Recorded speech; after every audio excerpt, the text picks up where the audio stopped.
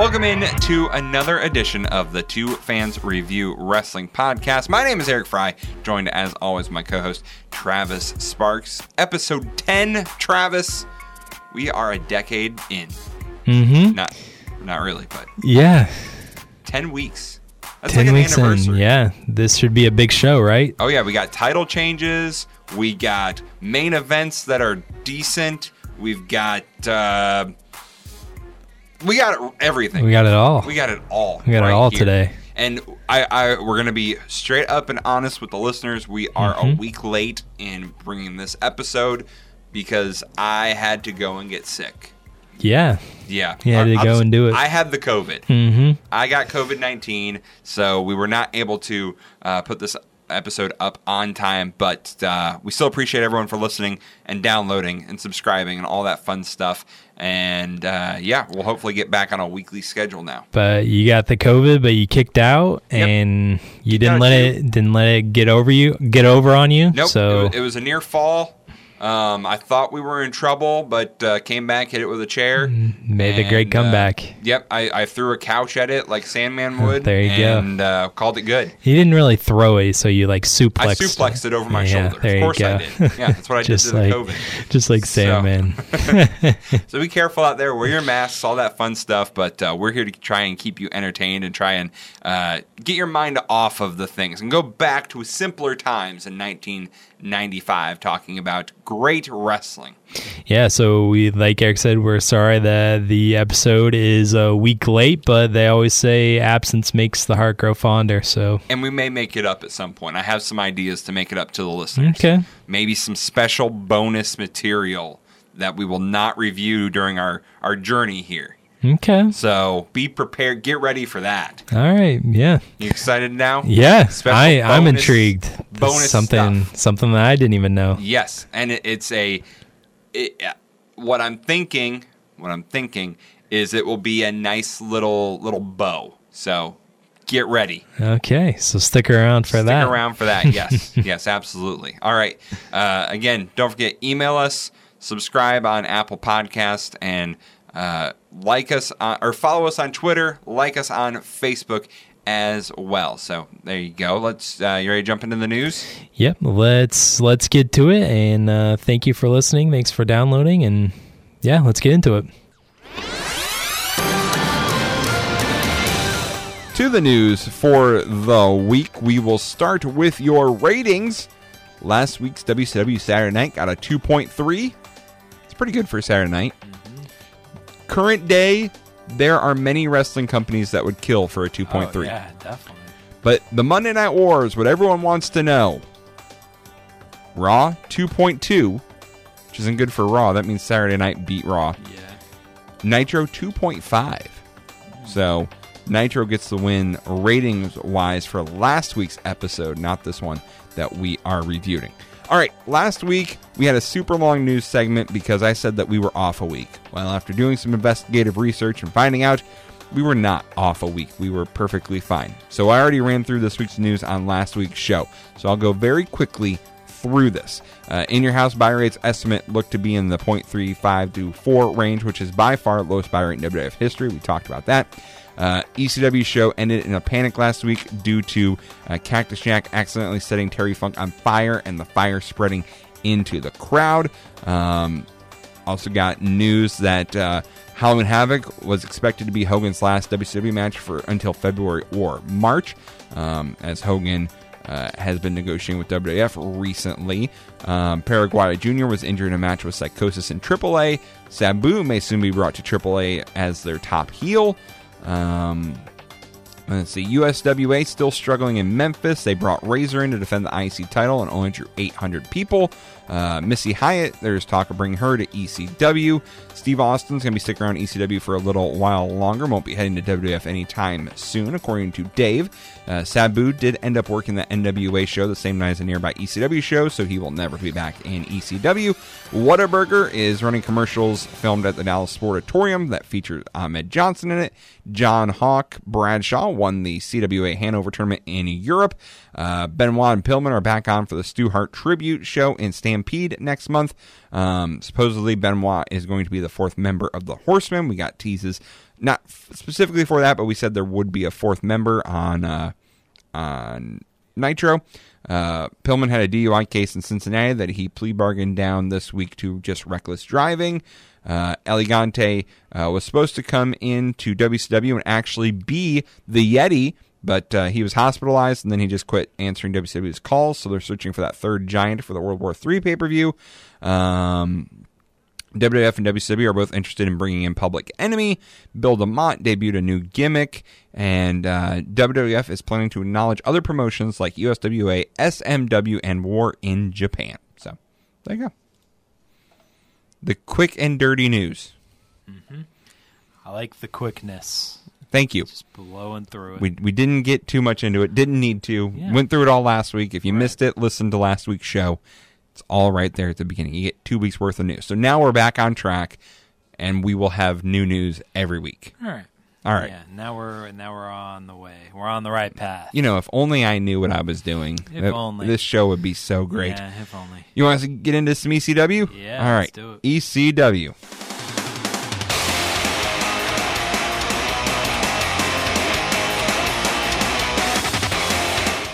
ECW, not live. Very much taped, as every ECW show is. And we open with a segment that we have been teased for weeks. Mm-hmm. If not, would you say months, Travis? Yeah. Would you say about a month or so, yeah. Would you say a month? Yeah. Is this what you expected? What I don't know how to go about this. I'm excited about it though. So we open ECW, and you see Beulah sitting on a chair, mm-hmm. and she stands up, and I'm just gonna play it. We're just gonna play it live. Here we go. I'm Beulah, and welcome to Beulah's Box. This week, my box is gonna get an up close and personal feel for something that's a big stick of dynamite. TNT. You never know when it's gonna explode. And best of all, it's live.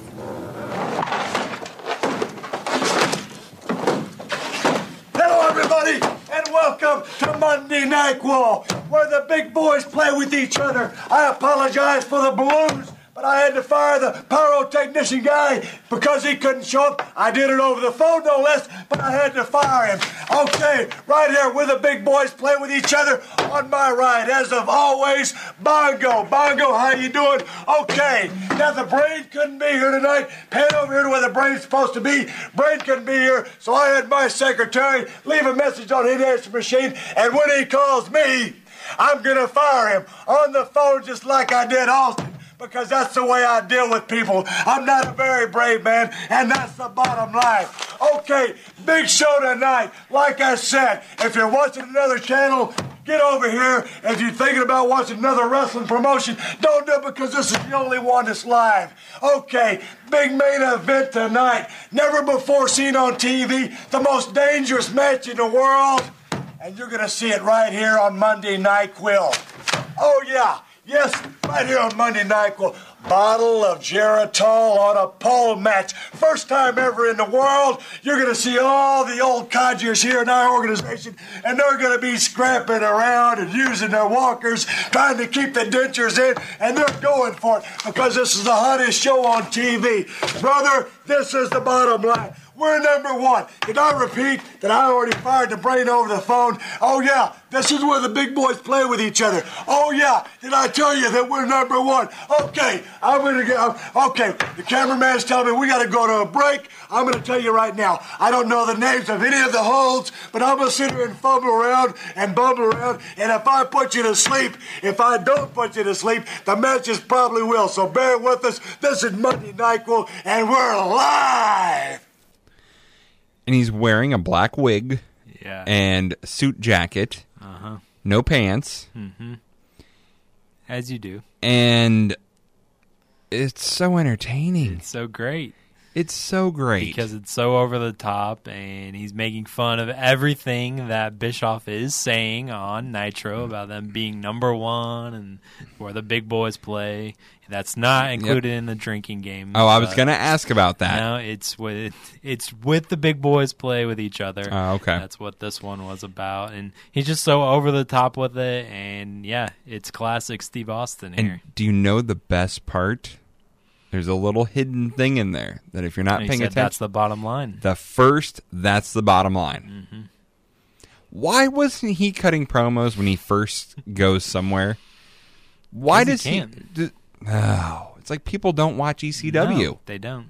And would you not say, Travis, in what we've seen thus far from 1995, the wrestling on the ECW shows has not always been great. Sure. But they're the best promos in the business. Oh yeah. And it's basically everyone who cuts promos.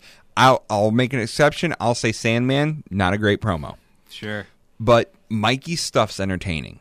Minus the one bad promo from Public Enemy where they use bad references, we'll say. Other than that, they're on this show again. I thought they were thoroughly entertaining on tonight's show. We'll talk about that in a little bit. Foley, Dreamer, Funk, Raven, Austin. Yeah. You could say on Nitro that maybe Flair and Hogan's promos are just out there. They're out there. So, more than I remember. Right.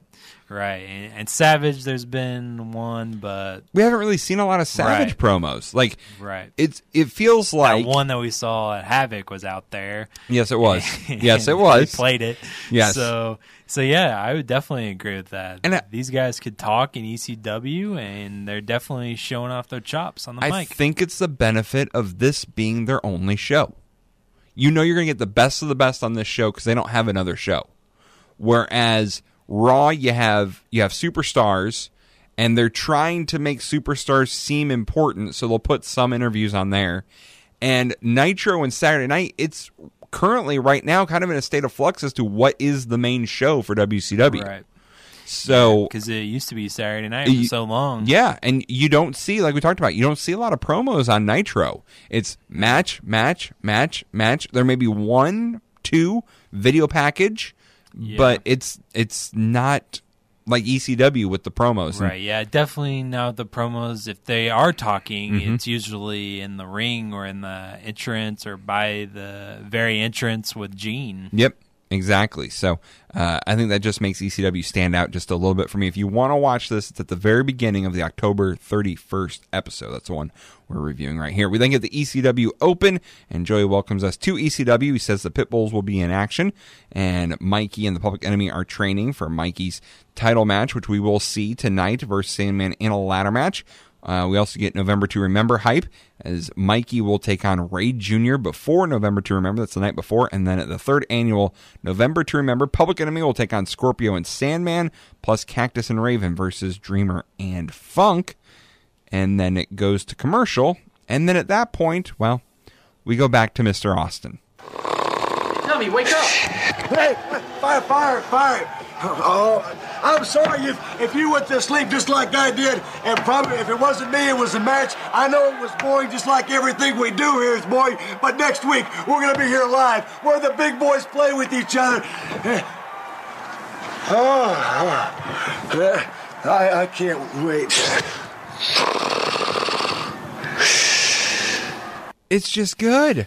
The second one, short and concise, to the point, and talking about what he needs to talk about. I love it. Yeah, he falls asleep on the desk. I love it. Yeah. Now, it is pretty good. We did talk about November to Remember. That would be on next week's show. But as we have said, there is stuff that will be on that show that will be on all the TVs coming forward. There is stuff that is not, and I will be reviewing it. So be prepared for that, Travis. You'll be reviewing it. I'll review it, yeah. Oh. I'll review the dark stuff. You can watch it, too. Gotcha. I'll give you a list. Yeah. I'll give you a list of what's not going to be on the show.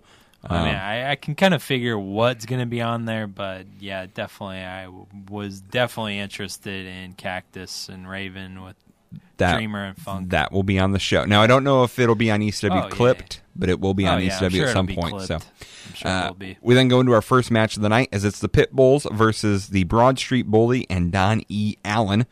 The Pit Bulls are out with Francine. Pit Bulls total control. Don E. Allen gets super bombed for the win. There's really nothing at all to say about this. This wasn't really a match. It was more of a segment to get to the next segment. Right, and it was just to get, because the Pit Bulls just recently lost the tag titles, and this was just to them getting a win back. Yep. But I thought the most significant part was it was Francine, and Yep. she comes out with the leather, and she's matching with her With the new Pit Bulls. guys Yep. with the Pit Bulls. So I thought that was probably the most significant part about it, even though that Donnie Allen, Joey Styles said that he had like a number on his attire. Yes, for his for his PWI 500. ranking. Yes. I think it was good. $4.99. Yeah, it was. At that point, Jason comes out in a white suit. Jason says that he used to manage the Pit Bulls, and he says that was just unbelievable what he saw. He says he can take the Pit Bulls to the top and make them champions again. Jason says he made a mistake selling their contract to Steven Richards. Jason offers to manage the Pit Bulls, and then at that point, Jason calls Francine a prostitute and kicks her in the face. Yeah, it's kind of like a super kick. Yeah. It's a super weak one. Yes. At that point, the Eliminators come out and attack the Pit Bulls from behind.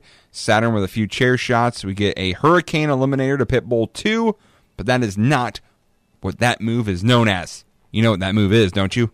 What? Total Elimination. Total elimination. Joey Styles is going to hurt his voice in the coming years by yelling, Total Elimination. Just like that. Get ready for only more high pitch. Sure. I can't do the high pitch. Yeah. So they hit that on Pitbull 2.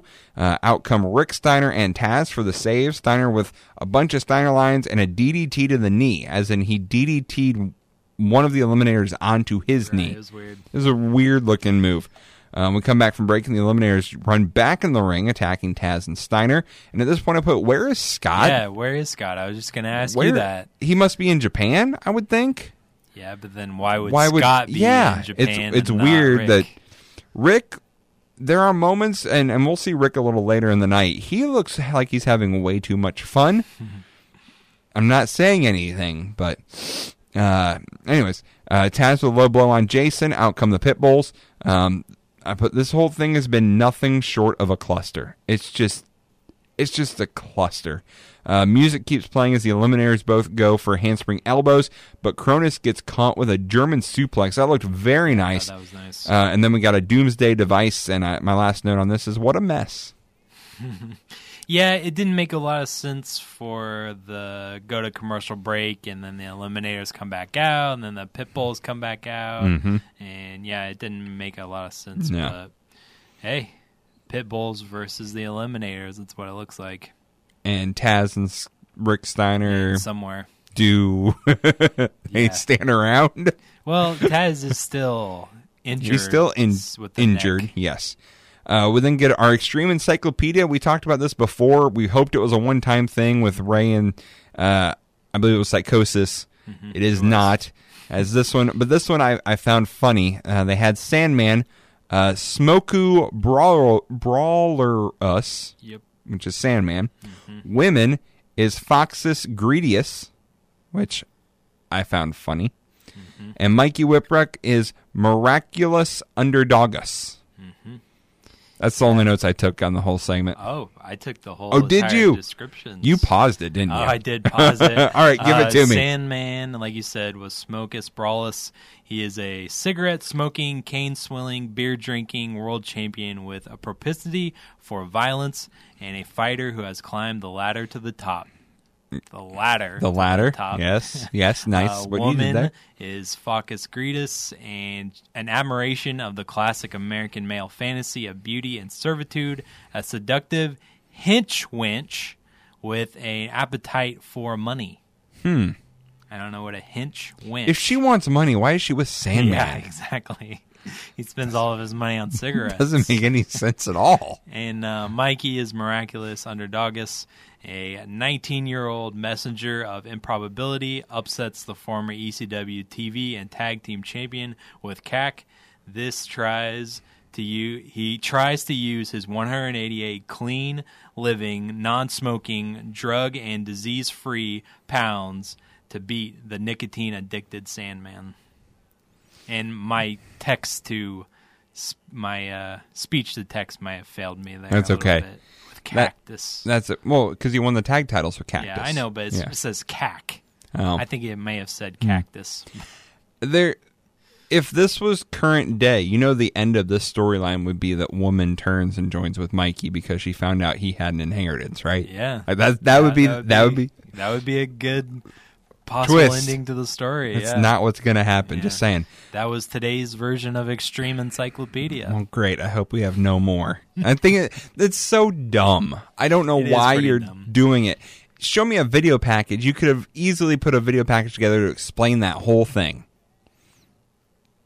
as opposed to a little encyclopedia thing. Anyways, we're back with the Dudley Boys, and at November to Remember, there will be a special ring announcer.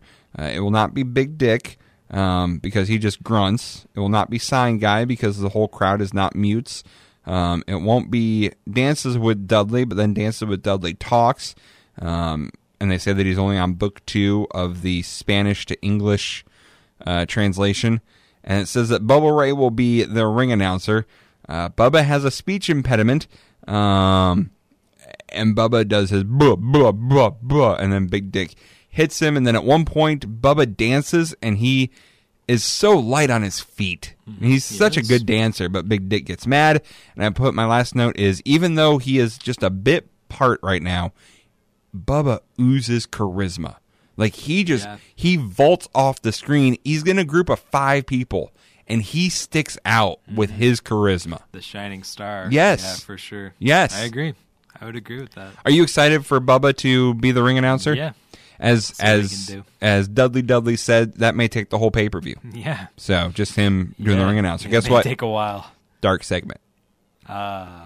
We will see it when we review it, but it will not be shown on ECW TV. So, gotcha. You will get to see it, so you can be happy about that. Joey recaps what just happened. Joey then runs down November to Remember card. It's going to include Steve Austin making his in-ring debut, and I tell you what, this November to Remember, I wish I was there. Like, it will be a November to Remember. What we know thus far, you have, the Cactus Raven versus Dreamer Funk, Public Enemy versus Scorpio and Sandman, and Austin making his debut. Mm-hmm. It's a great show. Yeah, it should be. Yeah. It should be a pretty good one. We then go to Mikey doing a training session. He's with the Public Enemy in Central Park. Rocco talks about a bunch of police stuff. Rocco, the thing I said about great promos? Yeah. Yeah, take Public Enemy out of that group. Take him out. So Rocco says that he's going to go get some police stuff that they need for the training.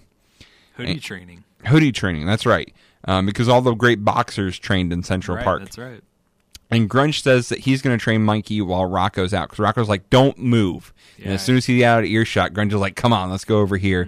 Mm-hmm. Grunge says he needs to think like Sandman. And we see that there's a ladder set up with a 6-pack of beer in a tree. And Mikey is going to go up the ladder, get a beer, bring it down, count to 10, and do it again. Mm-hmm. So he goes up the ladder, he gets the beer, he brings it down, he hands it to Grunge. Grunge opens it, downs the beer, so Mikey does it again. This happens all 6 times, and as it goes on, Grunge starts sounding more and more like Harry Carey. Yeah, more inebriated as he goes along. Because he's chugging these beers. Now, Travis, you're the beer expert out of the two of us. Okay, yeah. Would it take effect that quickly? Because at first the first one he's like count to 10, then the second one he's like count to 5, and then the third one he's like just go. Either he's a lightweight or I think he's over exaggerating a little bit. But I mean, these are Budweisers that he's chugging, so it's not the lightest beer. So I don't think it would take effect that quickly as that inebriated as he acted. So I think it's a little overacting a little bit. But I mean, 10 seconds to chug a beer is pretty impressive. And I don't know if he really chugged the 5-second one. Yeah. But if he could, that's pretty impressive. Grunge says that this is the breakfast. How you feeling, champ? How you feeling, champ? Says this is the breakfast of champions and that Sandman doesn't stand a chance. And it's just entertaining. It's so entertaining. Rocco Rock comes back. He bumps into Grunge. They knock over the ladder while Mikey is in the tree. So Mikey's just kind of stuck there. And then my final line is that Grunge says one thing he can't stand is a drunk. Love it. Entertaining. And if you would have told me that, hey, there's a video package, and it was a decent sized video package of Public Enemy and Mikey, I would have went, oh, that's fine, but nothing to really. I thought this stood out on the show as being very good. Yeah, I thought the ladder stuff, it went on a little bit long, but yeah, I thought this was a very funny segment that we had going on here with P and Mikey. And I guess the reason why I like it so much is because it got us out of the arena. Yeah. And that's one thing that ECW does better than the other two shows, is get you out of that arena for something. Now, we'll see Nitro attempt it a little bit later on this week. But they get you out of the arena and do something besides just talking with a microphone. Yeah. And I enjoy that. So now we get our main event of the evening. It's Sandman versus Mikey in a world title ladder match. Now, Joey says that the ladder is in play. You don't have to climb the ladder to get the belt. But I put, isn't everything in play in ECW? Like, right. what is you can literally take weapons out of the crowd. So what's the big deal? But I don't know if it was before this or when he was announcing the opening intro about, he said that this was a ladder match, but it was pinfall and submission. He took a shot at the ladder match by saying that we're not going to hang up the belt on something or on the ceiling or whatever. This is wrestling and pinfall and submission. But it's like, I don't know why you're taking a shot at the ladder match. I never minded that it was climbing a ladder and grabbing something off it was hanging from an arena. I thought that's what a ladder match was. It's kind of like the cage match where you have to escape. Why? Why would you... If I'm the good guy and I finally get my hands on the bad guy, why do I win by leaving? Right. Makes no sense. Yeah. So I see it in a cage match. Ladder match, I think it's because it's so fluky. And in ECW, they're trying to be like, no, like if there's going to be a winner, it's not going to be by a fluke. Yeah. So. Yeah. But I agree with you. Yeah. Sandman and Woman make their way around ringside. It takes forever and forever. Yep. And I love, though, there's a point because they're going to like all four corners and going out into the crowd. And there is a fan standing right in front of Sandman's face, flipping him off right in his face. If there's one guy I probably wouldn't want to flip off right in his... I mean, his finger is within a foot, if not closer, from Sandman's face. I don't know how Sandman just didn't laugh at the guy. Yeah. I don't know. I think I could take Sandman. You think so? Depending on his level of drunkenness. Sandman gets a chair so the woman can get up on the apron. Sandman then finally gets in the ring, and he climbs up the ladder, and then Mikey comes out. By the way... tidbit, do you know, which I think is what helps get the Mikey character really over. Do you know what Mikey's real theme music is? No. It was Beck's Loser. You know the song Loser? Yeah. Right. It works like for that character to be coming out talking about being a loser. It does. And I think that helped get it over. Yeah. We do not get that version on the WWE Network. We don't. We get generic boom cha cha, something like that. Pinner submit's the only way to win this ladder match.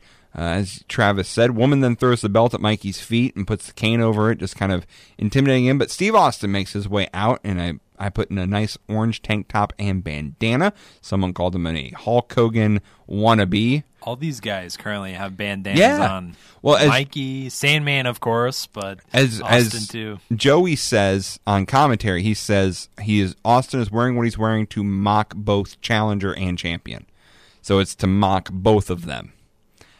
I don't get the tank top. You're right. And I don't. Yeah. Mikey wears the shorts, so I kind of get that a little bit, I guess. But this is very important. The tank top is tucked in to the shorts. So it is. That is and the gold chain on it too. Austin then climbs the ladder and says he didn't get to climb the ladder to the top in WCW like this. He then calls a woman a $5 piece of ass. Austin then puts over Mikey, saying he's a go-getter and he respects that, but he's still a loser, which I love from Austin. I love him. He puts over Mikey, and then at the very end, he's just like, you're still a loser, though, kid. Yeah. Austin says he's going to run circles around Sandman when they finally get in the ring, and then he says to Woman that you married a midget, not me. So, shot there, and Joey kind of on commentary goes, can we say that? Like, the phone's already ringing. And this is basically Austin's way of challenging the winner. So Austin says he's going to face the winner of this match. Yeah. So, a nice promo again from Steve Austin. Mm-hmm. Oh, yeah. Sandman attacks Mikey with a can of beer from behind, but as that's happening, Woman gets carried out of the arena by Austin, and Sandman does not care. Right. It's like, yeah, he doesn't really. No, he doesn't But care at all. I see here that Austin, I know he kind of played up that, hey, he's going to wrestle up $5, Mm-hmm.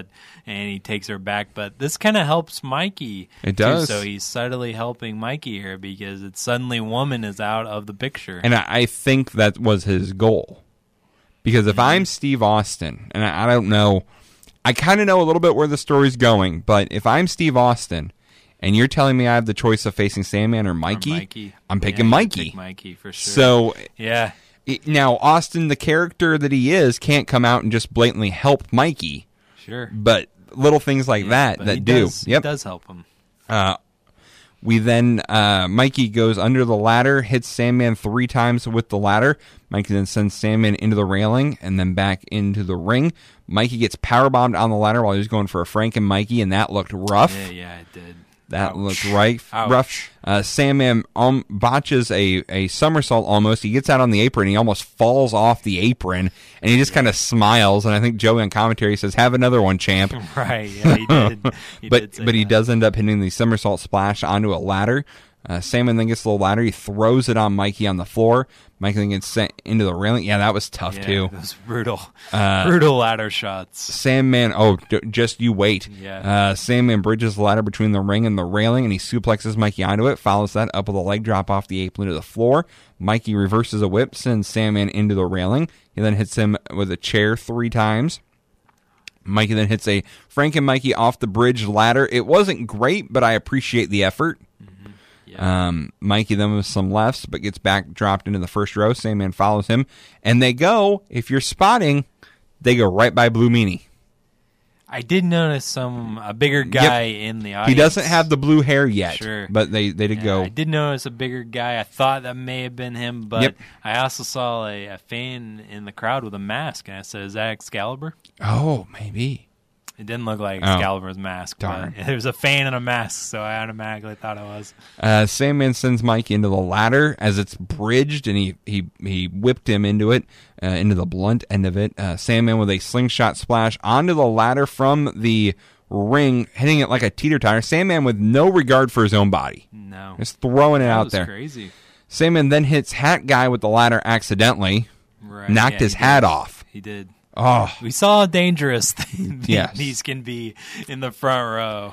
Caution beware. yes. Sandman with a slingshot elbow, but Mikey moves, and then Mikey throws the ladder on the Sandman and hits him right in the face with the ladder. Mm-hmm. And I know we talked when we first started the podcast, we saw a chair shot to the head, and I kind of went, ooh, and you're like, no, it's fine. That one made me go, ooh. That one hurt. Yeah. Because you All see these Sandman's shots. neck snap back. Like, All these ladder shots in this match. Mikey then suplexes the ladder onto Sandman, taking a page out of Sandman's book. I did notice that. But that only got a 1. Sandman is busted wide open. Mikey then throws the ladder on Sandman. Mikey goes up top for a top rope splash. He hits it. 1, 2, 3. We have a new ECW World Champion. I liked the match. The finish was anticlimactic. Yeah. But I Did come out of nowhere. It just... I would have liked it better if Mikey would have won with a roll-up. Than Mikey doing a splash onto the ladder, onto Sandman. It just... I don't know. It left me unsatisfied. Right. Yeah, there was something missing about the finish. I would agree with that, but I think it definitely was a surprise to it the was. people in the arena. Yep. Like, Sandman has beat Mikey so many times before, and this time, finally, Mikey gets one over on him. And looks like that training worked with Public Enemy. And the crowd popped big for it. It did. However, as I'm sitting here and you mentioned the training with Public Enemy, why did he need to train to go up a ladder when that's not how you won the match? Right. Yeah. I guess that's. I didn't think about that till right now. I'm like, wait Yeah. a minute. And when when people come out to celebrate, the locker room does. Where's PE at? There is no Where's Public Enemy? Yes, I'm going to get to that. Cactus comes out first, though, and he hugs Mikey. He raises Mikey's arm, but the Pitbull and Axel Rotten take Mikey away from Cactus because they just don't trust him. Mm-hmm. Which I felt bad for Cactus at that point. Like, he just wants to celebrate with his friend. With his buddy. Cactus leaves. Sandman stumbles out as the faces celebrate. My last note, why isn't Public Enemy out here celebrating? And then we get a video package of Sandman's title reign that included the start date and end date, like it died. Right. And then we get video from Sandman versus Cactus and Mikey. And Sandman ends the show by saying, I'm going to do this my way. Which I don't know if is from tonight or if it's from another time as they're talking about the whole recap of his title reign. But I thought woman's dress, even though the dress was gold tonight, I think it was a different one. I thought it was too. Dress. This is it would make sense that it was tonight, but I don't think it was. This is going to sound really morbid, but I think the blood on his head was in a different pattern in the ring. I think it was more covering up his face, where in the promo at the end it's on just the side. He could have just wiped it off. Well, he could have, but I think it's from a different day. But anyways, yeah.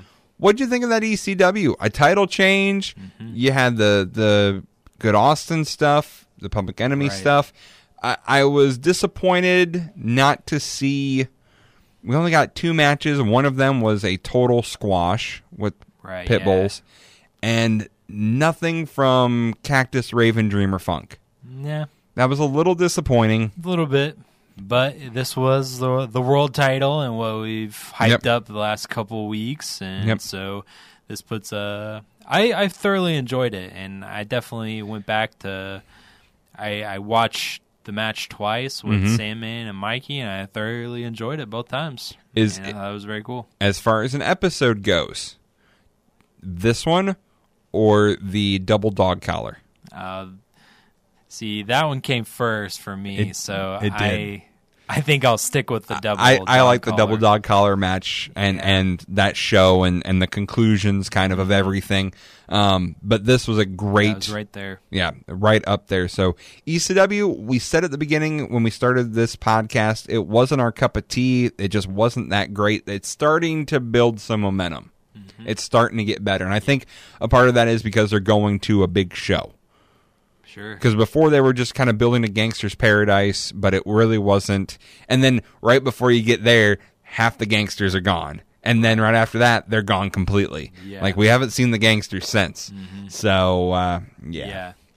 But still, a very good episode. Very good episode, Travis says. Well, let's see if the goodness continues as we move to WWF Superstars.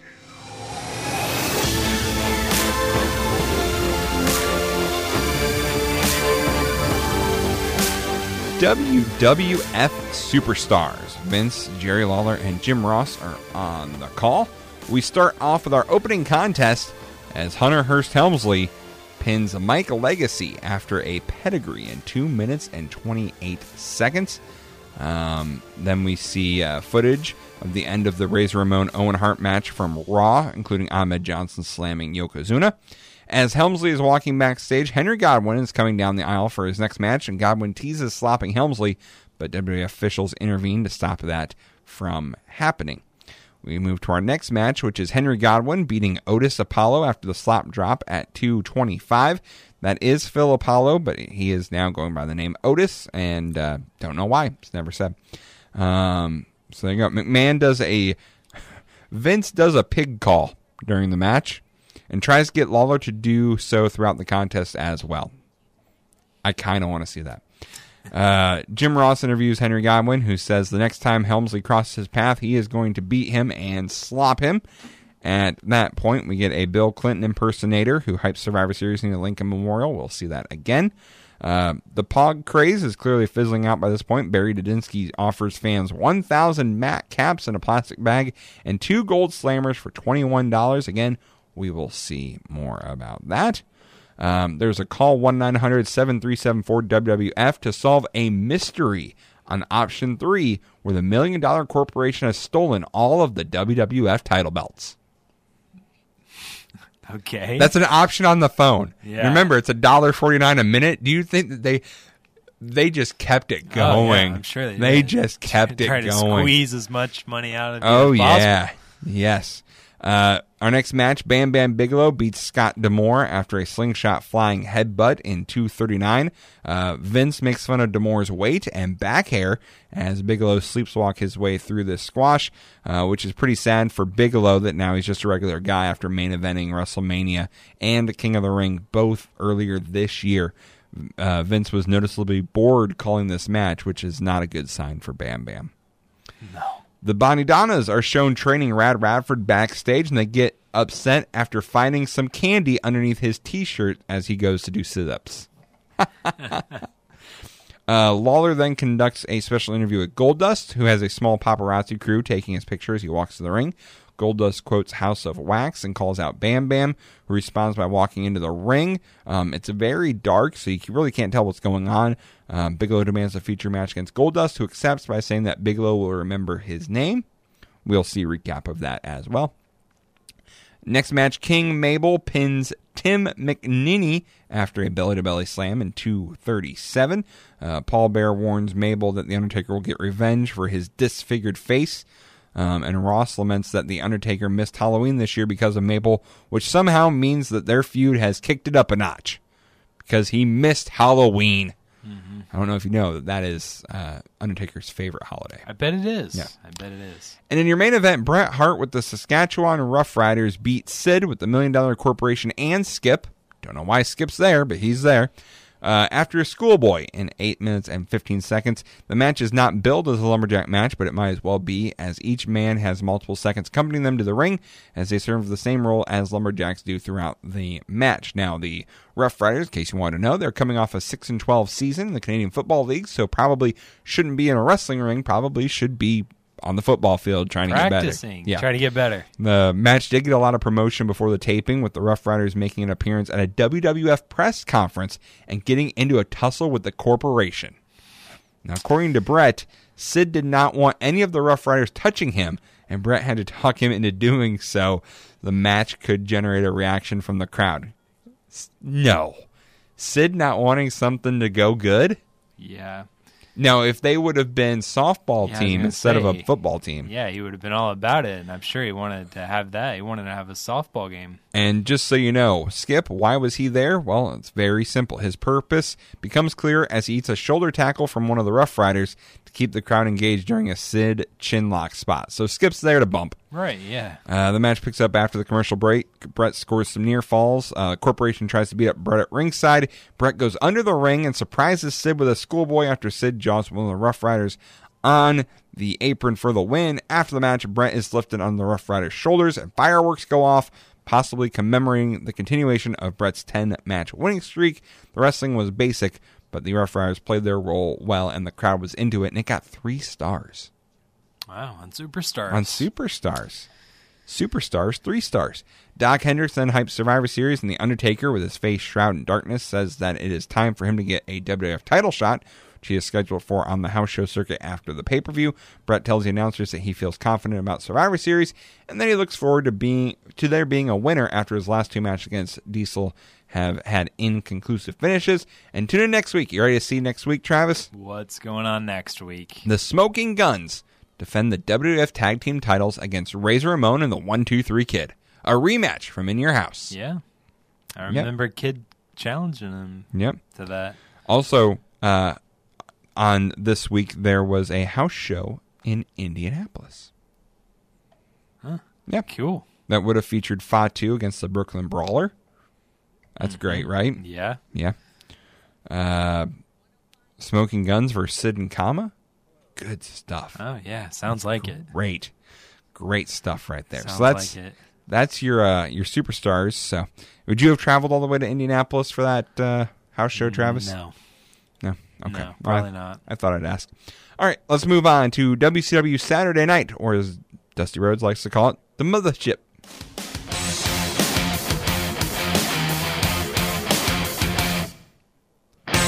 WCW Saturday Night from November 4th.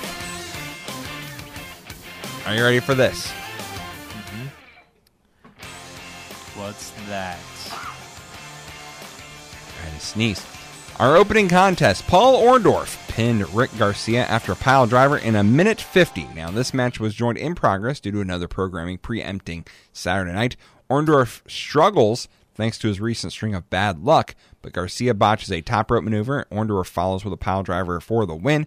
After the match, Orndorff looks into the ringside camera and begs Gary Spivey to call him. Mm-hmm. Gary, call me Gary. Why haven't you called Mr. Wonderful back? I don't know. After that wonderful appearance at Fall Brawl. This whole thing doesn't make sense. Because there for a while he was winning, and he was still wanting Gary. Yeah. He's winning, but he's barely winning. And then he broke the mirror, and now he's on a losing streak. Yeah, but he so still that's won what in it this is. match. He still won, But so barely, why is... though. I guess so. Barely. His opponent, who's a jobber, had to make a mistake for him to win. Yep. We then get Chris Benoit beating Alex Wright with a Dragon Suplex in 6:23. Dusty Rhodes takes a great joy in calling Sonny Ono Bono and cracking jokes at the idea that Bobby Heenan has the authority to sell airtime on WCW Pro. A collision off the ropes where it appears that Wright was going to try a hip toss spot, buckles the young German's knee and injures it, which is why Wright has not been wrestling on Nitro with Guerrero the past several weeks. They do not go home, though, with Wright taking a stiff chop, a clothesliner, and a lion tamer before doing a few reversal sequence. Wright hits his mixed drop kick, but Benoit switches out of a German suplex and hits the Dragon for the win. Hopefully, Wright got some street cred in the locker room for how he worked this match on a busted knee. It got 2 3/4 stars. Some street cred. Street cred, yes. The Nasty Boys beat State Patrol, and Brian Knobbs pinned Lieutenant James Earl with the Nasty Splash in 5:53, which I think is about 5 minutes too long for a Nasty Boys match. Yeah, I would agree. As the note said, since Harlem Heat has the tag titles, it seems inevitable that we will get another clash between them and the Nasties. So hooray for that one. Gene Okerlund interviews the Nasties, who say that they have been gone because they are too nice. That's why they've been gone. They call out Harlem Heat for a title shot in a promo that is identical to the one they cut in the spring when they were also going after the titles that were held by Harlem Heat. Copy paste, high five. Basically, just copy and paste that. VK Wall Street beat Mike Davis after the stock market crash in 3:55. It's a terrible match from all accounts. Wall Street working with a lot of rest holds in between two fluke pin attempts by Davis. He finishes the match with a stock market crash and tells the cameraman that people better start paying the Wall Street as we continue to flirt with WWF gimmick infringement. Because it used to be pay the IRS, but pay the Wall Street, which makes it's different.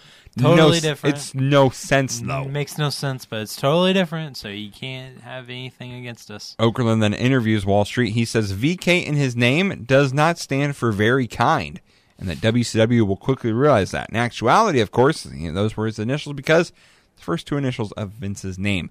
Wall Street vows revenge on Hacksaw Jim Duggan, who cost him a match against Sergeant Craig Pittman on WCW Main Event. Pittman got a win? Yeah. Oh, boy. All right. Over the guy who was touted on the first episode of Nitro? Yeah. Arn Anderson and Brian Pillman beat Dave Sullivan and Cobra when Pillman pinned Cobra after the Atomic Blonde in 5:14. Shivani hypes, well, Sullivan is a replacement first for the Renegade, with no explanation given as to why Renegade was not appearing. Just doesn't show up. Cobra shows no signs of disappointment, but he is used to his partners deserting him. Shivani hypes Cobra as a CIA special ops agent, which is laughable because if the CIA were training wrestlers, they would likely last more than 3 minutes in a singles match. They'd probably help them overcome more 2-on-1 beatdowns as well, which Cobra falls victim to in the closing moments of the match. And in one of the most comedic finishes in tag team history, Sullivan throws himself on top of Cobra as Pillman goes to the top rope for the Atomic Blonde. Pillman looks on in disbelief, laughs, and then splashes both of his opponents and still pins Cobra anyway, with Shivani and Dusty baffled as to what Sullivan was trying to do. 1.5 stars, by the way. We then get a WCW Tag Team Championship match as Harlem Heat takes on the Blue Bloods, and Harlem Heat got the win when Booker T pinned Lord Steven Regal after Colonel Robert Parker interfered in 13-12 shown. Blue Bloods were riding a 2-match losing streak to the American Males and Chris Benoit and Dean Malenko, so they got a title shot. Lose two matches? Makes sense. Yeah. Makes sense. WCW bookers did not plan this one out very well. Dusty attributes the Blue Bloods' lack of success to the fact that they do not embrace the school of clubbering, chastaining their technical offense is weak and ineffective. Dusty. Clubbering. Yeah. That might be a step too far, but the Bloods' offense in this match is really boring, making a 5-minute heat segment on Booker T feel like 20. Even Shivani grows bored, leaving Dusty to talk to himself. Oh, good gravy. Dusty playing solo on commentary. That doesn't sound good. Booker makes the hot tag to Stevie Ray, only to tag him back in seconds later so that he can do the heat bomb, but Eaton breaks it up with to trigger a 4-way brawl. Booker T gets laid out with a neck breaker on the arena floor by Eaton. Regal applies the Regal stretch in the ring. Sherry then takes off her shoe and tries to hit Regal but can't reach her. So Colonel Robert Parker runs out, lays Regal out with the shoe to help Harlem Heat retain. Aside from continuing the purgatory that is the Parker-Sherry storyline, that finish was a good use of Parker. It got 1 star. Okerlund then interviews Arn and Brian Pillman. They repeat the same lines that the Horsemen have been using on all of WCW's television shows this week, and Flair joins the promo late. He says that a 4th man for the Horsemen has been found. He does not announce who this person is, though, and tune in next week as we'll see Arn Anderson face Kurosawa, Disco Inferno debut a new music video, and Hacksaw Jim Duggan. It says Hacksaw Jim Duggan keeps tracing his taped fist roots. So, because I remember last week he was in Ireland. Yeah. So, tracing those roots, and can't wait for that disco music video. Music video. You're pumped about it. Don't hide it from me. Yeah. You know you want it. All right, you ready to move on to Monday Night Raw? Yeah. Let's get to it. All right, let's get to it.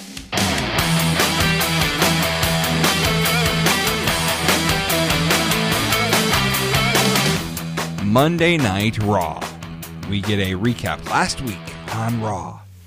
Recapping Ahmed Johnson slamming Yoko, and video of what's happening tonight is showing in the clips, and I hate when they do that. Right, yeah, I knew you'd love that. Actual highlights of the show. I also hate the last week on Raw recaps because it tells you nothing is happening this week. Last week on Raw. I mean, I get why they recap it, so I'm not as bothered with that as you are, but I don't like the highlights of this week either. So I don't mind them. I just wish that you found a more organic way to get to the recap as opposed to just starting out the show by saying last week on Raw. Like, get to it organically. Yeah. Anyways, I guess we get our intro and we start the show with Bulldog making his way down to the ring, and it's going to be the British Bulldog versus Mario Jannetty, and we are lucky enough because Jerry the King Lawler is wrestling tonight to be joined by Doc Hendricks for the whole damn show. Yeah, Doc Hendricks on commentary it's not the greatest. Would rather have King here, but I understand getting prepped for his match, but we have to suffer with Doc Hendricks for the rest of the show. I'd rather have Vince by himself. Or why couldn't it be Vince and JR? Yeah, that's a good point. That would have worked. Yeah. But no, you got to give me it's Doc. Gotta be Doc. Ugh. So we get a recap of last week with Marty attacking Bulldog, and Bulldog starts the match off with a headlock. And Travis, I came up with a drinking game for you.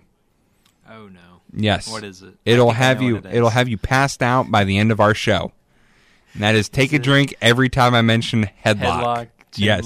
Yep. Yes. There's quite so many of them. There's quite a few. This match to begin with. Yeah. So Bulldog starts off with a headlock, a big shoulder block. Then Jannetty with a headlock and a poke to the eye. Jannetty then with the arm of Bulldog. Jannetty with a big enziguri for 2. Jannetty with the arm of Bulldog. Bulldog the press slams Jannetty onto the top rope. We then get a promo from Clarence Mason, who says that basically due to his awesome lawyer skills, Bulldog will face the winner of Brett and Diesel in December at the In Your House. And I hate with a passion pre-booking for the next pay-per-view. Why? Because you have to get to this one first. Yeah. For example, Bulldog's in the wild card match at Survivor Series. Yeah. Let's say, hypothetically, Bulldog gets injured in that match. Shoot. Now what do? You already announced the main event for the next pay-per-view. Right. Yeah. It was I can this, see that, but it was less concerning to me whenever they had Brett facing the winner of Diesel and Bulldog at Survivor Series because he wasn't in a match in your house. Mm-hmm. So it made more sense. But since Bulldog has a match, you shouldn't be booking through. yeah, I can see the point of if Bulldog gets injured, but you had to kind of tie up that storyline from last week of Cornette and Mason with Gorilla And arguing I that think, Bulldog should be the number one contender instead of Brett. I think, and I could be wrong, but just from the way they kind of shot stuff and did stuff, I want to say that all this Clarence Mason stuff starting last week was rewritten on the fly. I don't think he was supposed to be as involved as he was because it was a couple weeks ago he first debuted. Yeah. And then there was 2 weeks of nothing after they talked about him all show. Yeah. And now he's back all over the show. So I'm Right. thinking that they didn't have this as a big fleshed out thing. He was just supposed to make the one argument and then that was it. That was going to Maybe be. he played his part so well. I think he and they did. brought him He back? does very good. Yeah, I he does. really like Clarence Yeah, I do Mason. too. Bulldog with a big standing suplex. Bulldog with a big hair pull on Jannetty. Bulldog with a headlock. Bulldog with a big knee to the stomach and a headbutt for 2. Another headlock from Bulldog. Bulldog keeps yelling to Marty, come on, come on, come on. Jannetty with a crucifix for 2. Is Chris Jericho? I think so. That's where Jericho learned it from. Bulldog's then up with a big clothesline and a running leg drop for 2, and Hogan freaked out in Venice Beach. Yeah. Brother. Jannetty's sent into the corner as we go to break. We come back, and Bulldog with another headlock. Double shoulder block, and both go down. Bulldog gets a 2 out of that. Bulldog then comes up with another headlock. Bulldog then throws Jannetty out to the floor. Cornette gets a few shots on the floor to Marty. Marty with a sunset flip, but Bulldog blocks it. Cover again for a 1 count. Bulldog with a headlock.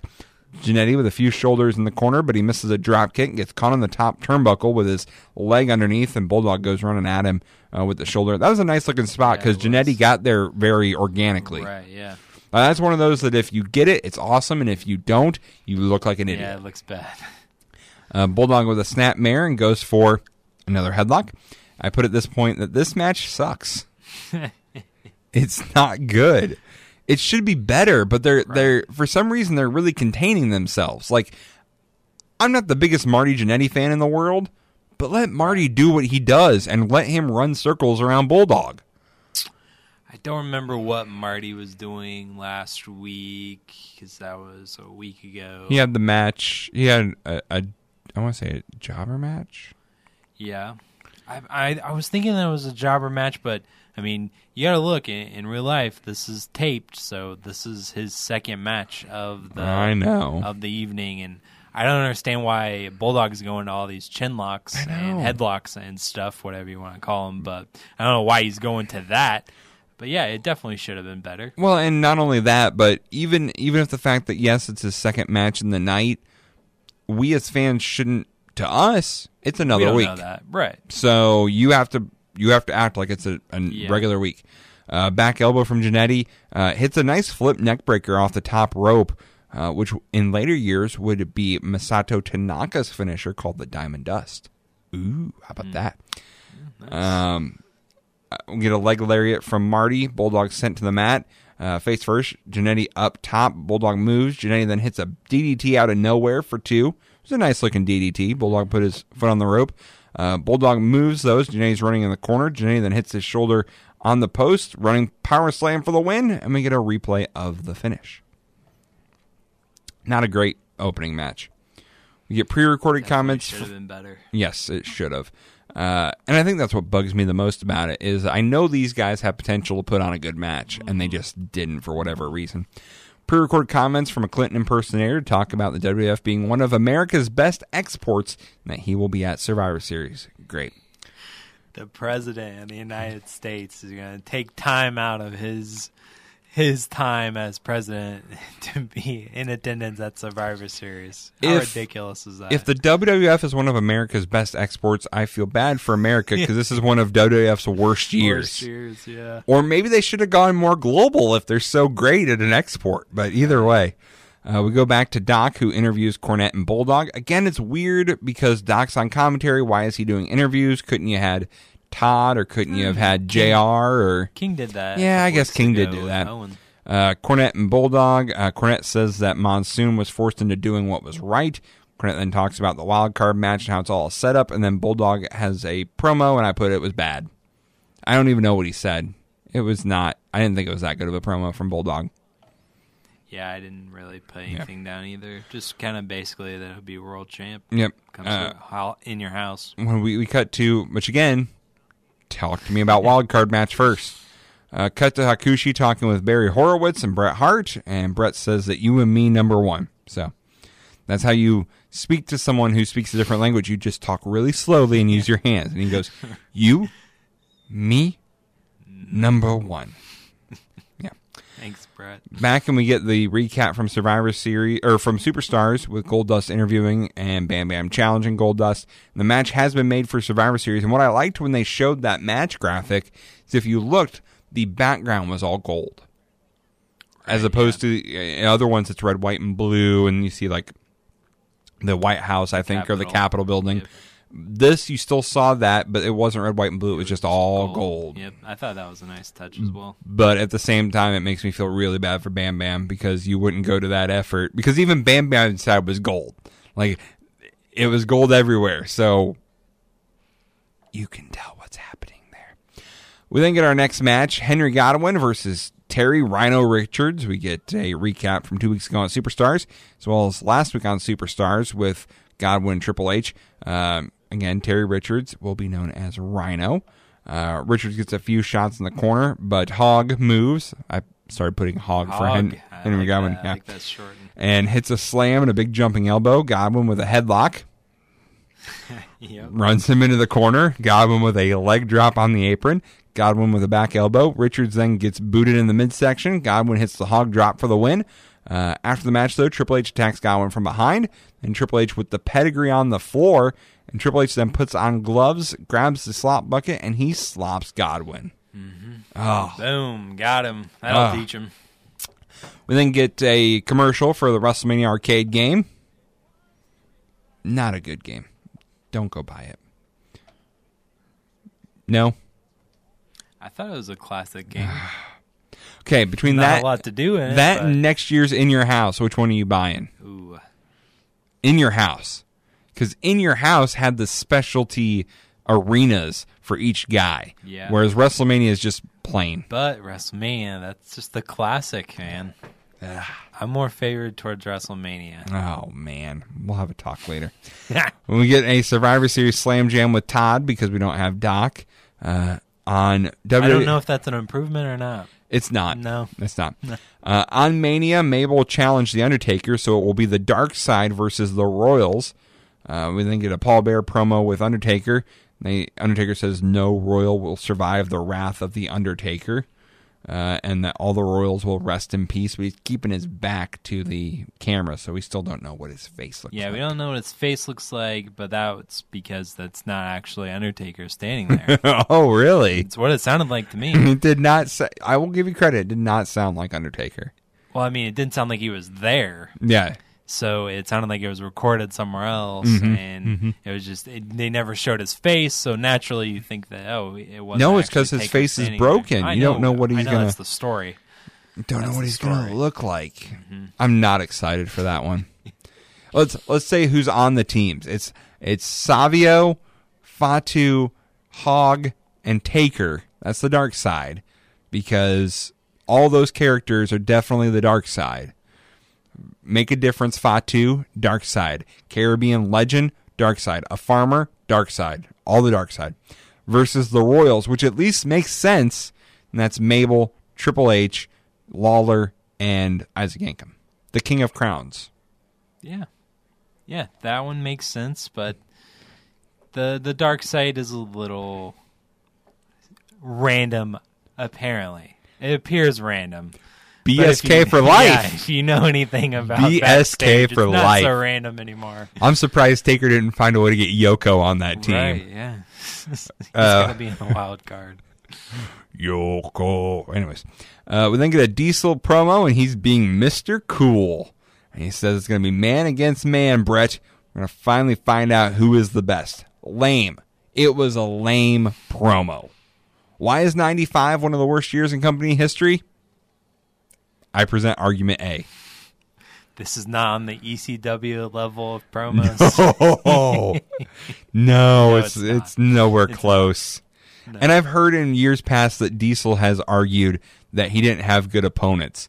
This does not matter who your opponent is when you're cutting crap promos. Right, yeah. But at least we are going to get a world title match on one of the big four pay-per-views, because Rumble, it was not the main event. Yep. It wasn't the main event of Mania. Yep. Earlier. So, I'm sorry, I forgot. We had Mabel Diesel at SummerSlam. Mm-hmm.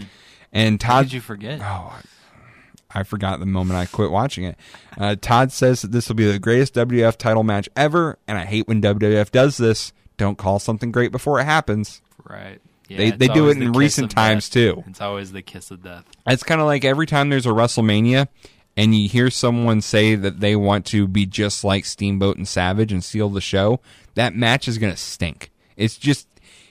Don't just put set these yourself- things in our head. Yeah, too high of expectations and then you fall short. Yeah, definitely agree. So go to our next top match, which is Kama versus Tony Roy. And Barry Dudinsky's out there with a Ziploc bag of 1,000 mat caps plus 2 slammers. We go to break. So I'm assuming people were Mat like... caps. Yeah. I don't know what that is. They're like pogs. I mean, they look like, to me, a new generation of like the pop Yeah. tops or whatever. Yeah, that's kind of what they were, I use think. on your cell phone. Well, you wouldn't use them on your cell phone. Well, These... not in 95. You no. would push down, and it would like invert the half circle, and they'd pop up. Yeah, so Yeah. it kind of is. Yep. Yeah. So I'm not too far off. I love how they went to break. Like, you're going to call your friends and say Kama's making his way out, Oh, or yeah, Barry of course. Didinsky has 1,000 mat caps Oh, yeah, for me. that's what it was. Yes. We do see a replay of Ahmed slamming Yoko. Again, don't know why here. We hear Ahmed will make his debut next week, and then we go on the phone during this great match with Shawn Michaels. Shawn says it was nice to get back in the ring on Friday. Shawn says he was a little disoriented after his match, but he's always been a little disoriented, and that he's glad to have Ahmed on his side, but he doesn't know much about him. And he says he may get beat up by 9 men again at Survivor Series. And I thought to myself, Shawn, there's only 7 people in the match, minus you. So who are these other 2 people who are beating you up? Well, yeah, who is the other 2 people or the other 7 people beating up in Syracuse? I'm thinking at Survivor Series it's going to be the ref and Vince. That's who I'm hoping for. Could be. Vince, I'm tired of this, Shawn. Shawn says that Bad Luck is his middle name. Yes, It's not. self-deprecating HBK. His middle name is Michaels. Just pointing that out. Shawn says that he is friends with both Brett and Diesel, but they aren't getting along, and that he expects to see a fight. While all this is happening, Kama gets the win. Yep. The whole match is this Shawn call, and then Doc is mad that Shawn didn't say hi to him. Mm-hmm. Go away, Doc. It's because it was pre-recorded beforehand. It's because Doc, Spoiler. I wouldn't talk. I wouldn't say hi to you either. He didn't know you were there. You could give me $1,000 and I would not say hi to Doc Hendricks. We then get a video for next week. Razor vs. Sid with Kid as the ref. The title can change hands on a DQ or a countout. Yep. Special to note. Special to note. We then get our main event. Lawler and Yankum versus Hart and Hakushi. But first we get Doc hyping Forever Night coming up after this on USA Network. Can't That's wait. great. And the Smoking Guns on Karate Fighters. Great. I had both of those Oh, karate figures. we're not talking about Karate Fighters anymore because I'm seriously mad about that. I've had all 4 that were shown the last couple weeks. So, yeah, This podcast may not last long if you That- keep talking about that the guy with the mohawk. Uh-huh. I think his name was Bone Crusher. That was the one. That was my favorite one. I have a Bone Crusher at my house, but it's a monster truck that my son plays with. So. Yeah. Brett and Hakushi then make their way out. Brett will start with Yankum. We tie up. Yankum forces Brett into the corner. Yankum with a few shots in the corner. Brett moves out of the way, though. Brett then starts working on the arm of Yankum. Brett, however, gets caught in a bear hug, but Brett bites Yankum to get out of it. Hakushi tags in with a diving headbutt. Yankum with the back elbow in the corner. Hakushi with the cartwheel elbow. He does such a good job with that move. His is much better than the Eliminators. because they did that on ECW, but I like Hakushi's more. Oh yeah, Hakushi's impressive, but the Cronus being that big, doing that stuff, yeah, that's pretty true. impressive too. Brett beats on Yankum in the corner behind the ref's back. Very heely, Brett. What are you doing? Yep. Hakushi then runs across the ring with a Bronco Buster. He tags in Brett. Brett with an atomic drop, clothesline, followed by a headbutt to the gut for 2. Brett then locks in an arm lock, and I appreciate Brett not going for a headlock there. Thank you, Brett. Brett with a crossbody for 2. Brett with sunset flip for 2. Hakushi tags back in. Yankum with a clothesline into the cartwheel elbow. So Hakushi was going for the cartwheel elbow, but Yankum clotheslines him in the back of the head. Looked good. I thought it looked pretty good. Yep. Second time didn't land. Nope. Hakushi with a springboard dropkick that sends Yankum out to the floor.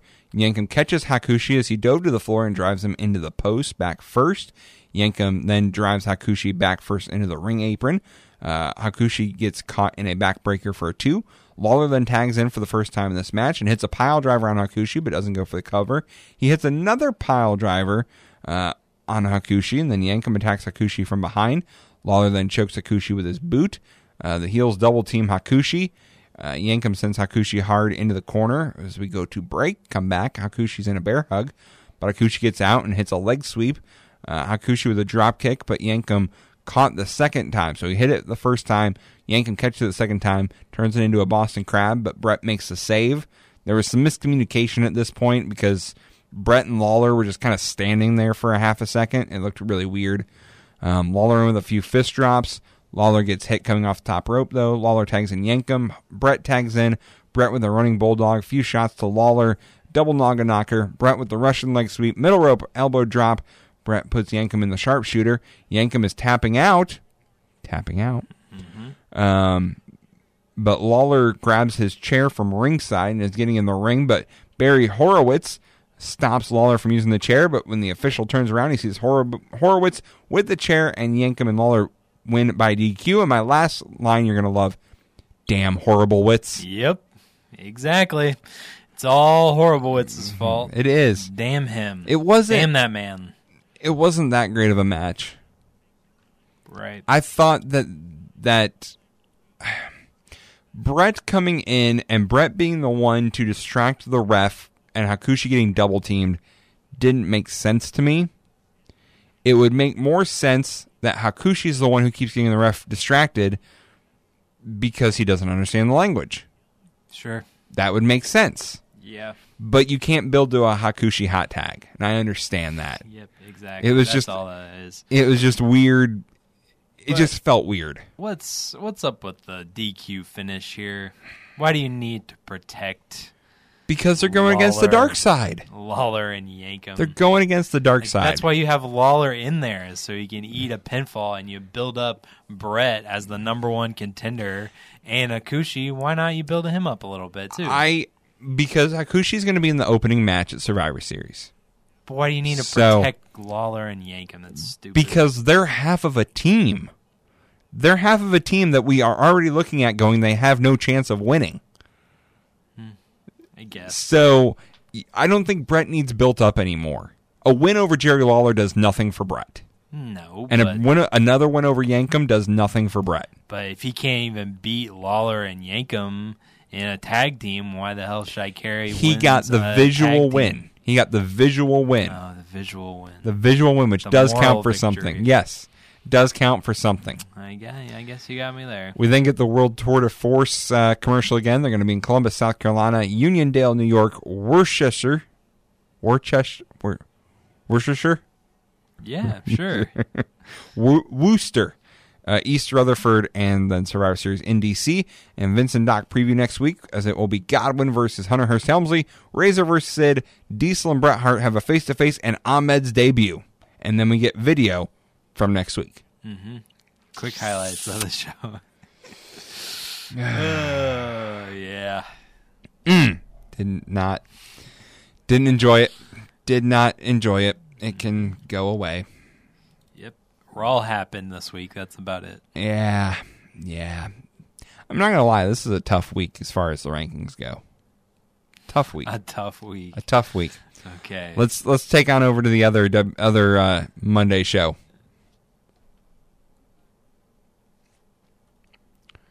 WCW Monday Nitro.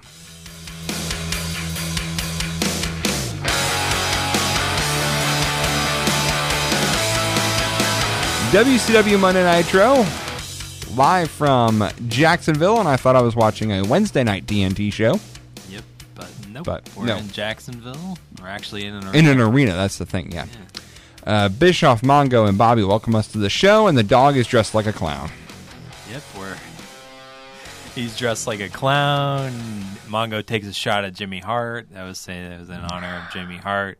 And we get 45 seconds in where the big boys play. Take your drink. Take a drink. Take folks.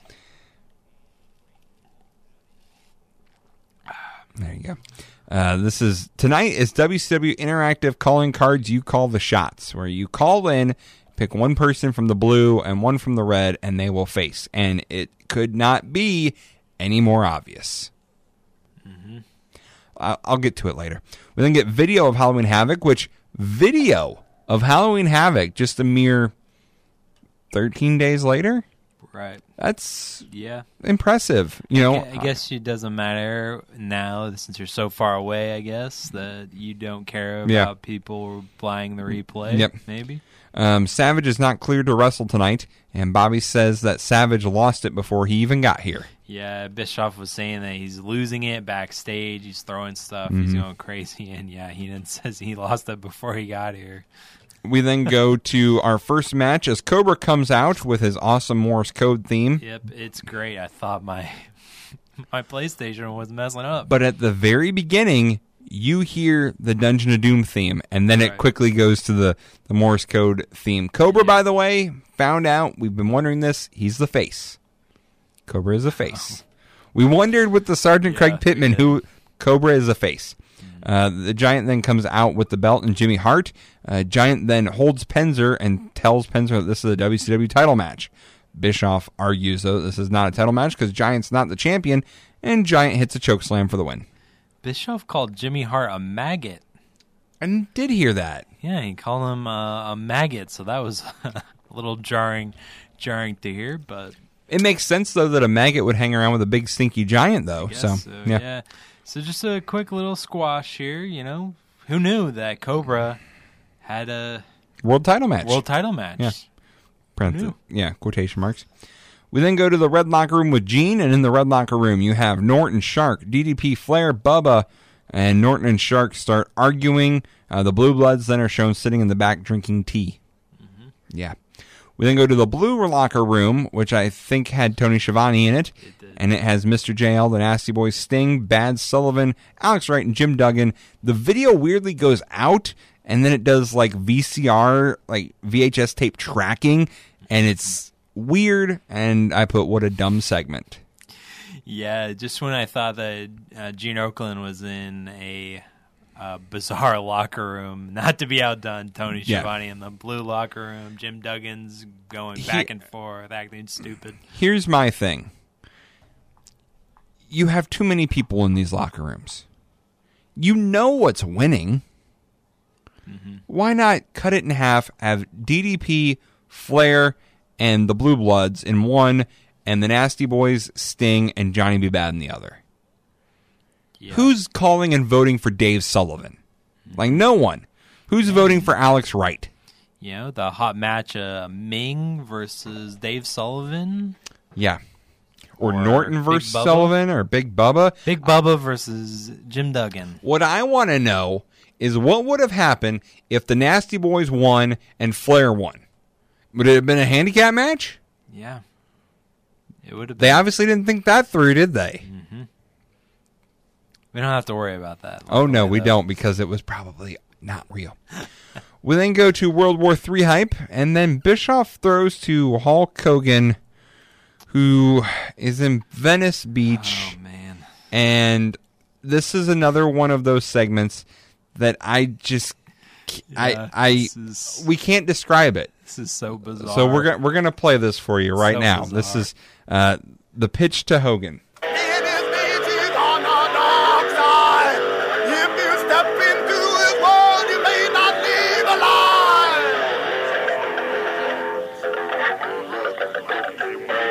You know know something, brothers? Now we're back in Venice Beach. Now we've replaced Jimmy Hart with the head of the War Games from Venice Beach, our main man, brother. We're afraid they might not show up. We're afraid we may destroy them all. And now that the Macho Man, brother, has came into the dark side, dude, now that he realizes that the training, the prayers, the vitamins, and the demandments are the most important thing, brother. Stick with me all the way, Macho Man. In our hit list, brother, Sullivan, Jimmy Hart, Luger, that stinky, nasty, Warden, Festin giant, and everybody will fall by the wayside, dude. Stick with me in the dark side, brother. Forever and ever, yeah. Walking the streets just like the brother told us just a little while ago from the dark side. But, Hulkster, how much more do you need to sacrifice? Sullivan took your mustache, Jimmy Hart ripped you between the seams with the red and yellow, the Giant took the world belt, and Lex Luger put you in the rack. Don't you understand what he's been saying? You told us that. Now, what needs to be done is this. Divide and conquer. You're too emotionally involved with the situation.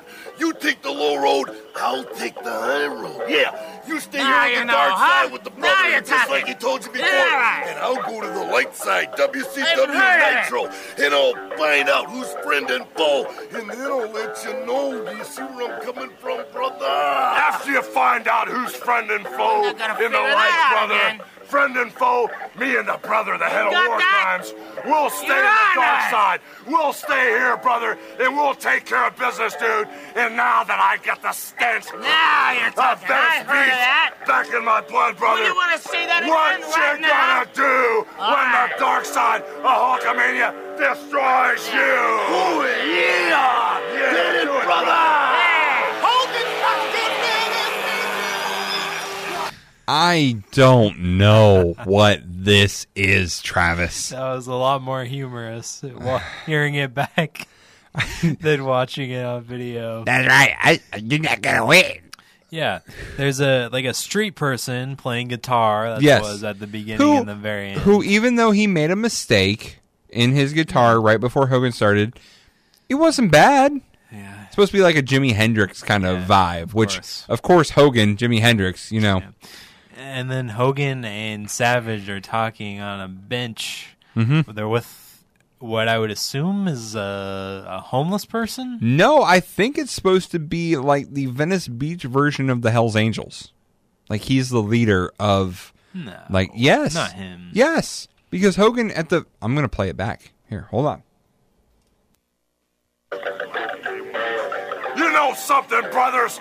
Now we're back in Venice Beach. Now we've replaced Jimmy Hart with the head of the War Games from Venice Beach, our main man, brother. We're afraid they might not show up. We're afraid... Right there. He calls him the head of the War Beach. Head of the War Games. I think it's War Beach. Jimmy Hart. I don't know. Something, brothers. Now we're back in Venice Beach. Now we've replaced Jimmy Hart with the head of the War Games from Venice Beach, our main man, brother. War Team? Head of the War Games from Venice Beach is what I hear, but that doesn't make any sense. But I thought it was just some hobo that they picked up to include in their promo, and then I thought visually what the funniest thing from this video was that in the background when Savage is talking, there's a gentleman with a Yankee hat and sunglasses on, and he is just looking at Savage with bewilderment, like, what in the fuck is this guy on? What is he saying? What is this crazy person saying? Now, I do think the people in the background were possibly homeless. They looked like they may have been on. They just on walked something up too. and walked upon Hogan and Savage cutting a promo. Could you imagine that just being on the beach? It's like, wow, there's Hulk Hogan there. There's these weird wrestlers or these weird people cutting promos. I'm not gonna find it, Travis, but I want to know who this guy is. I want to know what his story is. He's on the boardwalk. So maybe it has something to do with the Venice Beach boardwalk. But either way, I want to know more. And I thought that Savage was supposed to be in the back. throwing chairs and going crazy. Oh, yeah, the yeah. doctors weren't cleared. Don't worry. Bischoff will fill in that loophole, which doesn't make sense. He but covers for him. He tries to, anyways. He tries to cover for him. Now you got me. By the way, if you want to look this up, if you just search Venice Beach, Hulk Hogan, Randy Savage, it is on YouTube. The whole segment. Oh. And it's Harry Perry. Harry Perry is who this is with. I'm going to turn this down so that Well, is it Harry Perry, the guy that they're talking with, or the guitarist? Harry Perry. Harry Perry on guitar and some other homeless guy. Okay. So, according to YouTube, that is some other homeless guy. But, All right. Mark one for me. There you go. I want more information about this. I'm. But that's who you heard just going, yeah. Yeah. That's right. That's right. Yeah. It was so weird. By the way, you can get this in not one but two different YouTube places. So it's a very popular video, apparently. I've never seen it until now. So yes, I'm trying to look and see if anyone has any idea of who this guy is, but no, all I'm seeing is that it's a bunch of awfulness. So we can tell you that. Yeah. So, anyways, Bischoff says that was recorded earlier today, and that Savage hopped on a plane and is here now. Mm-hmm. If they don't make the comment at the beginning of the night, right, you wouldn't have had to cover for it here because, spoiler, we don't see Savage tonight. Right. So, yeah. It's their own fault, but no wonder why Savage is pissed. He hopped a flight cross-country just to be told that he can't wrestle. We then get our next... Bischoff could have phone called him for that. Bischoff's very good at using the phone. Yeah. Why didn't he? Fired him over the phone just like he did Austin. Yeah. Anyways, we get our next match. Kevin Sullivan comes out with Jimmy Hart. He's going to take on Renegade. Renegade runs out to the ring, hits 3 clotheslines. It's another clothesline, sends Sullivan out to the floor. Jimmy Hart then distracts Renegade, and Sullivan attacks Renegade from behind. Sullivan sends Renegade into the steps. Sullivan with a second rope double stomp. Sullivan with some slaps in the corner. Sullivan sends Renegade into the corner, but misses a flip. A slam by Renegade, a cartwheel elbow, but misses a big boot, does Renegade. By the way, worst cartwheel elbow in the corner, Renegade. Sullivan with a middle rope double stomp for the win. After the match, Jimmy Hart pours water on Renegade, and he takes off the paint of Renegade, and Hart says, "You are nothing, you're just plain old Rick." Mm-hmm. Apparently his name is Rick, and it is. If you remember, Jimmy Hart was the manager of Renegade, so that's what this whole story is about. He keeps yelling at him, "You could have been the next Hogan." Yep. No, he couldn't have, Jimmy. No. Bobby Heenan called Kevin Sullivan's double stomp finisher here. Yes. The Dungeon of Doom Heimlich maneuver. You know what I call it? What? An awful finishing move. It looks like he hits with no impact. Like, it looks like a baby just jumping. From the top. All of a sudden, it's great. But he can't jump from the top. That's true. That's true. But all of a sudden, you climb one more rope. And okay. All of a sudden, it's a great if you're finish. comparing Finn Balor's double stomp to Kevin Sullivan's, we can no longer have this podcast, Travis. I mean, they're basically the same thing, no, except for a one rope difference. Balor goes up and then comes down. Sullivan just falls off a cliff. He basically takes a step, and that is his finishing move. Mm-hmm. Yep, Kevin Sullivan for you. The Taskmaster. Oh, yes, great. Yes. Sullivan, anyways. We go to the red locker room. Mean Gene at this point has his coat off, and I want to know what happened to Mean Gene because starting to sweat. Yes, and then the lights go off for some reason, and then Flair cuts a crazy promo that you really can't understand what he's saying.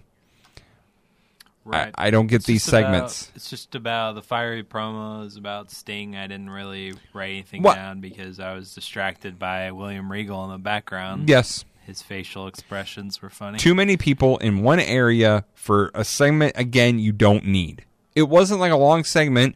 The promo didn't mean anything. You don't need it. Mm-hmm. This whole interactive thing is dumb because they loaded it so it would be the match they wanted. Of course. But if that's the match you wanted, then just don't do the whole book call-in it. thing and Yeah. just book it. Yeah, I agree, but it's to make the audience think that they're being helpful. No, they're not. They don't care about the audience. We all know that. Next, Eddie will be taking on Chris Benoit. We see with the graphic, and then we get a preview of Saturday night, and this is where we were told it's going to be Arn Kurosawa, the disco debut video, and that Duggan goes to Ireland. Yeah. That sounds like a horrible, like mid-90s, like rom-com, or like an awful Duggan movie. Goes to Ireland. Not Jim. Don't put Jim. Just put Oh, Duggan. Duggan goes to or Ireland. Hacksaw goes to Ireland. Hacksaw, that's what it is. Yeah. There we go. Yeah, he looks. To be fair, Duggan. If you think of an Irish person, you think of Jim Duggan. Definitely. Yeah, Definitely. yeah. I just wish they would have gone a little further with it, and he no longer carried the American flag. He comes out with the Irish flag. He doesn't do the hoe anymore. It would be another 5 years until that happens. Anyways, Benoit versus Eddie. Benoit is in yellow and black for this. Eddie comes out and gets pyro. Benoit attacks Eddie before the bell. Benoit with a big cross chop, snap suplex. Benoit with a big back suplex. Benoit, big spine buster, and a lion tamer by Benoit. There's a New Japan contingency shown, including Jushin Thunder Liger. He's one I saw. He kind of sticks out. I think Chono was there, as well as Kensei Sasaki was there, I believe, as well. And how fitting, you have the New Japan guys show up during the Eddie Benoit match. Of course, yeah. Because we can't have good wrestling. We got to cut to something during a good wrestling match. Well, and I thought it was more so of these guys can actually wrestle. Right. And this would be a good tie-in with Japan, the Japan guys. But and again, I recognize the Japan guys, but I don't know their Yeah. names, besides Liger, of course. Yes. But again, Eddie Benoit, Eddie Malenko, these good technical matches, you're going to distract me to something else. And we'll talk about it a little bit later on. Eddie gets out of a power bomb, hits a tilt world slam, a running elbow from Guerrero. Eddie goes up top and he dives out to Benoit on the floor with a cross body. And he then hits a big brain buster, and Bischoff just starts talking about Hogan. Did. Again, every week. I appreciate that they're giving us these great matches, but talk about the matches. Even if you don't know any of the moves or holds, as Steve Austin would say. Give it a shot. Attempt something. Get Tenay in there. Ooh, Anything. Yeah. Tenay would help out a lot with these cruiserweights. I'm just so tired of, we had Sullivan and Renegade. Why not talk about Hogan then? It kind of ties in with the story. Why couldn't you have talked about Hulk Hogan then? No. Nope. We got to do it during Eddie and Benoit. It's got to be this, and also he slipped in before that. He slipped in a Big Boys Play. This is where the Big Boys Play. Sorry. Because he's talking about the Cruiserweight title. Yep, that's Even though right. Big Boys, Cruiserweight title. Did you take your drink? Yeah, I did. Okay. I did. I'll pause. There you go. Benoit with a top rope superplex for 2, and his superplex, it hurts him more. He lands on the top of his head every single time. It does. Another concussion for Benoit. Benoit with a big powerbomb for 2. Short arm clothesline Benoit. Eddie, though, with a victory roll for 2. Benoit, though, gets back on top. Eddie counters Benoit for 2. German suplex by Benoit for 2. Benoit holds on and counters the German into a Northern Lights suplex for 2. Benoit then went for the Dragon suplex, but instead he suplexed Eddie onto the top rope. They start flying fists. Eddie's on the apron. They just start hammering each other. At it. The crowd gets into it with when they started trading blows like that. Eddie countered a back suplex for the win, but Benoit's feet were under the ropes. Kind of reminiscent of a In Your House finish. Yeah, I didn't get that. Vibes, but yeah. I mean, it's the exact same thing. It is, but I just noticed these things of Benoit. We've seen it already. The vicious powerbomb. Yeah. Oh yeah. Suplexes and the slams to Eddie. He is trying to prove a point. Yeah, it was. Bischoff complimented Eddie with his resiliency of taking all those moves and still kicking out. Would you say, how long do you think that match was, Travis? 10 minutes? Yeah, it's probably close to 10. For 10 minutes, we went from Jacksonville across the world to Japan, and now we're coming back to Jacksonville. Mm-hmm. So, Yep. they took us on a journey. And apparently Nick Patrick is not the only referee that is an idiot Yes. in WCW. I think all the refs are idiots in WCW. No, not all of them. Randy Anderson. Yep. He's not. Nope. But Nope. everybody else. We then go to the blue locker room with Tony, and people are just screaming, and it's bedlam. Duggan's throwing chairs. Duggan's throwing chairs and taping his fist, and Alex Wright and JL are just standing there. yes, and JL's just like nodding his head because, like, I think it was either this one or the first one. Sting kind of tries to do a promo and saying how he can't wait to get Flair, and JL's just standing there like shaking his head, like, That was the second do you one, understand that if Sting faces Flair, you don't get a match? So don't shake your head like, yeah. Yeah, it was the second one where Sting talks and And that's a promo. I put, why have this many people to vote for when you know it's going to be Sting and Flair? I loved was Sting cuts a promo on Flair and said that he's going to leave him for dead. Yes. Just like Yes. he did. And he said that he would if Flair turned on him. Yep. And Nasty's trying to jump in there with, yeah, the same goes for the Blue Bloods. It's like, shut up, Nasty boys. Yes. There's only one person we want to see here. Yes. Back, we get a Slim Jim ad as well as a Fall Brawl video commercial. So you can get your Fall Brawl tape now, which still has Vader on the cover and Vader's name at the top, even though he is not anywhere near. Still has a man on that Couldn't- didn't even appear on the show. Couldn't have fixed that? Nope. Couldn't. Okay. Didn't have a month or two to work on that, did you? No. Couldn't Okay. do it. So we then get our main event, which is voted on by you, the fans, and it's Sting and Flair. Shocking. We see Heenan drinking some sake. Earlier, Heenan said that WCW Pro will show the Japanese matches because they're tired, and Heenan's tired of them being kind of put down, is what I guessed. They didn't kind of really elaborate much on it, but it's just kind of planting seeds right now. My next sentence, and it will come back to prove me wrong, is I put, I don't expect this match to have a finish. That's what booking would tell me. Would say, Yep. that's what history would tell you. Sting won't let Flair get into the ring. Sting then attacks Flair. When Sting came down to the ring, he was all business. Oh, yeah. He just didn't do any of the Nope. normal stuff that he does. I don't even It think was he had a all jacket, did he? business. Nope. Nope. Neither did Flair. Neither did Flair. Flair was robeless. Yeah. They forgot the trunk that had all the jackets and robes in it, I guess think. So. I guess so, but that seemed very strange. Yes. Flair not walking out without his robe. Eddie Not had even his- a T-shirt. Eddie had his jacket. He did? That's because he's smart and he has it in his carry-on. Yeah. Yes. Yep. Sting with punches to the head and a big press slam. Sting with a 10 punch in the corner. JR is livid. Flair goes up and over. Sting clotheslines him on the apron. Sting sends Flair into the railing. Sting then no-sells Flair's chops. Flair tries to chop him. Sting no-sells it. Sting being very aggressive with Flair. Flair, though, does hit a suplex on the floor, but Sting gets right back up, but he misses the Stinger Splash on the railing. We go to break. We get another World War III hype. Flair's now in control of Sting. Flair with a kick to the ribs of Sting. Flair with a back suplex. Flair with a figure four grabbing the ropes. Sting then drags Flair to the middle of the ring, and Sting stings up. Sting reverses the figure four. Flair, though, kicks the leg, but Sting starts to fire up again. Sting with another press slam. Sting with a hip toss and a drop kick, but Flair pokes the eye. Flair throws Sting to the floor. Flair double axe handle to the floor off the apron. Flair with chops, another eye rake. Flair has a chair, but the ref stops him from using it. Flair then pushes the ref, which they say is going to lead to a fine. So, but he can afford it, so it's okay. That's what Ian said. Flair with a right hand. Bischoff says that we have a big announcement after this match, so stick around. Right, he's pretending like he got handed something or an envelope or something or other, and Heenan wants to know what it is. Yes. Flair with multiple near falls with his foot on the rope. He just keeps trying to. Yeah. Headlock takeover by Flair, by the way. First headlock of the night on Nitro. Thank you. Yeah, it's the main event. Unlike Raw, having 18 of them.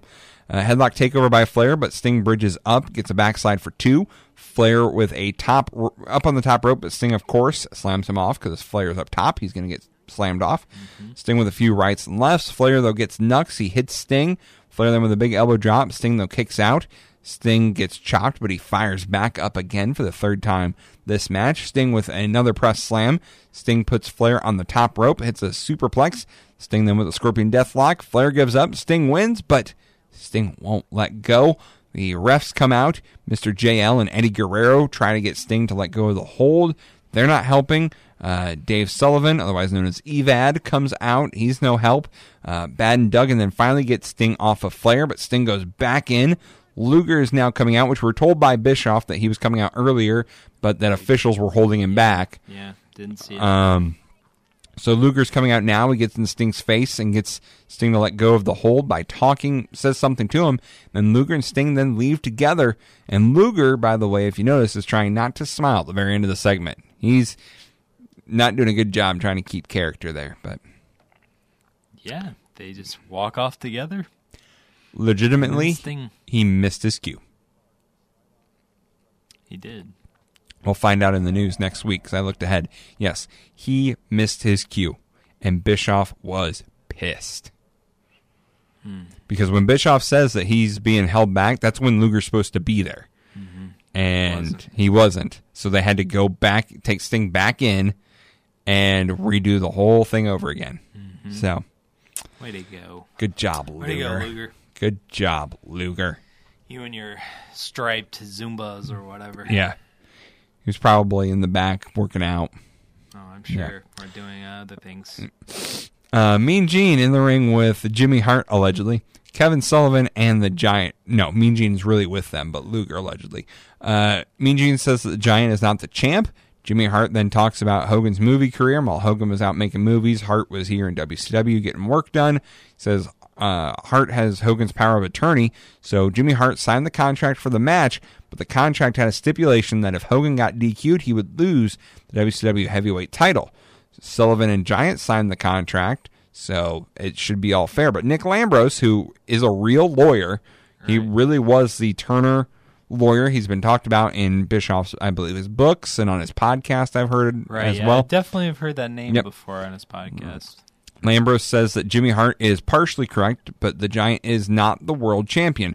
Nick Bockwinkel and the WCW Championship Committee says that the title will be held up and that the winner of the World War III Battle Royal will become the world champion. Gene gets very, gets his guff up. He tries to take the title off the Giant. He's like, give it to me. Giant says that he will not give up the title. Sullivan says that no one can beat the Giant, so they give the belt to Lambros and that he's going to win the Battle Royal. Gene then says the title is held up. New champion will be decided at World War III. We go back to the announcers, and Bobby says that careers will end and someone will go to the hospital at World War III. We get our hype for next week. Meng versus Savage. Johnny B. Bad versus Eddie Guerrero, and Sting versus Malenko. Out of nowhere. Out of nowhere. Sting versus Malenko. Why not? They've had no interaction. No. At all. Poor Malenko is all I'm going to say about that. Yeah. What did you think about that Sting Flair match and the end segment with the Giant? I thought it was good. It ties up some loose ends of the Giant claiming to be champion, and it also kind of shows why Jimmy Hart turned on Hogan and he DQ'd. He got Hogan DQ'd, and he showed him why, because he had power of attorney and he signed the contract and stuff. And I thought the Sting and getting his hands on Flair, even though, like you said, I would have just rather have had them just straight up booked this rather than the interactive stuff. I would agree with that. And it intrigues me that Luger, whatever he said, you don't know what he said, whatever he said to Sting, got Sting to let go of Flair, and they just walk off together. So he said, I have a great business opportunity for you. There's a gym in Atlanta. And Sting's like, all right, let's go. All right, let's go. Let's go, Luger. All right, you convinced me. I thought it was good. I would make a couple of changes myself. And first of all, I understand all the DQ stuff. It's very convoluted. You could have just used the excuse that Hogan passed out. It was from outside interference, and that could be the reason why Giant doesn't keep the title. Hogan passed out due to the Yeti coming out and smothering Hogan. Yeah. But before that, though, Jimmy Hart hit the ref and knocked him out. That's where... But the ref's back was turned when he got hit. Yeah. So he doesn't know it was Jimmy Hart. He didn't know it was Jimmy Hart who hit him. So I think it would be better to say you would give Giant more credibility that, like, he may not be the champion, but he still made Hogan pass out from that bear hug. Sure. And I think that would help him a little bit because Giant comes out looking like this, like he's an idiot for taking the belt because both Sullivan and Giant said they signed the contract, which means they knew about this clause. Mm-hmm. So why would he have taken the belt? Yeah. And if Jimmy Hart was working with them the whole time, I guess it's because the clause says Hogan would have lost the belt. Mm-hmm. But it's just, And I found it convoluted. Sullivan didn't even have to do anything. The other thing is placement. I would have had Sting Flair close the show. Mm-hmm. And I think the parting shot of Sting walking away with Luger and not knowing what's going on there is much better than put the Giant segment right before the Sting and Flair match, and I'm fine with it. But it just felt weird to have a match and then go to the ring for a little interview segment, and that's your end. Yeah, I agree. The only thing that I would say this is the world title program. So yeah, you put that on last. But I would agree. It's a better closing. I think angle. Action should always close the show, and even though they stripped the Giant of the title, it's done by a lawyer in Mean Gene. Mm-hmm. Like, sorry, there's not a lot of action there. Yeah, right. But that's just my 2 cents. So now we get to pick our winner of the November 6th Monday Night War. Will it be Nitro or will it be Raw, Travis? It's pretty easy for me. Sting and Flair, Benoit and Eddie, Sullivan and Renegade. I know that tips the scales. Cobra Giant. I know that one tipped the scales for you. Oh, sure. Are you going? You're going Nitro, aren't you? Oh, easy. Nitro wins this easy. The two matches that they had compared to Raw, the two matches that they had, like the other were jobber matches, basically. So the two legitimate matches on both shows, Nitro's was better. I think we're starting to see with WCW and what they're using Nitro for and what they're doing with it is compared to WWF. Is even though, like you said, talking about jobber matches, they're established roster members for WCW. They're not local talent. And WWF for their jobber matches have, Rhino Richards, or they'll have, Joe Schmo or whoever. Whereas WCW has Cobra. I know Cobra. I know his background. Renegade. I know Renegade. I think that makes a huge difference because they don't feel like jobber matches. Right, yeah. Because in your head, you're going, well, of course the Giant can win, but there's always that what if? Like, this is an actual character on this show, not just a guy brought in to lose. Yeah, exactly. I cannot give the win to a show that has Doc Hendricks doing commentary for the whole night. Yes, I can't. I can't do it. Tip it at Nitro. So Nitro wins. Nitro has won every week. Let's see. We're on week 1, 2, 3, 4, 5, 6, 7, 8, 9. Week 9. It is Nitro currently 7-2. They are leading the battle. Now, Raw won last week. Gave the win to Raw last week, but this week Nitro pulls ahead. I think that'll just about wrap it up, don't you, Travis? I think that pretty much does it. Well, next week on the show, we have the Intercontinental title to look forward to over on Raw with the 1, 2, 3 Kid. Ahmed Johnson makes his debut. We'll rate his sweatiness. Can't wait for that. Sting Malenko, I'm really looking forward to. Oh yeah, that should be a good match. As well as Johnny B. Bad and Eddie. It's a match to look forward to as well. Will Savage be cleared in time for his match with Ming? Will Hogan show up? Plus, November to Remember. The parts that we will not see on the TV show, we will be watching. So, it should be a good time. Exciting. I can't wait next week. And then after that, it is right into Survivor Series, and then it's right into World War III. We're ready. And then you got Starrcade. You got the December in Your House, which I know has at least a good moment in it. Match, yeah. Rumble. I always get excited around Rumble time. Oh yeah, definitely. Plus, I forgot that we have Super Brawl coming up for WCW, which has 2 cage matches in the main events. Not killing gimmicks or anything, but back-to-back cage matches. And then we're on the road to double cage. Triple cage. Good And stuff. Hulkamania. The end of Hulkamania. Will it be? We will find out. So thank you once again for joining us here on the Two Fans Review Wrestling podcast. Don't forget, Facebook is Two Fans Review Wrestling. The email, if you want to email in your recollections of anything that we are going to cover or have covered, maybe you were at some of these shows live, let us know. twofansreview@gmail.com, or just let us know, hey, we're following along and watching these shows with you every week. We greatly appreciate it. Twitter, Two Fans Review W1 as well. And don't forget to subscribe, rate, and review. Don't forget, new episodes will drop every Tuesday, hopefully at around noon if Apple is doing their job, but sometimes they don't. So we'll just have to wait and see on that. But it'll be close to noon, I promise you that. So, Travis, anything else you want to add before we get out of here? I think I'm good. Yeah, please support us on our social media platforms, and we certainly appreciate everyone that has checked us out already.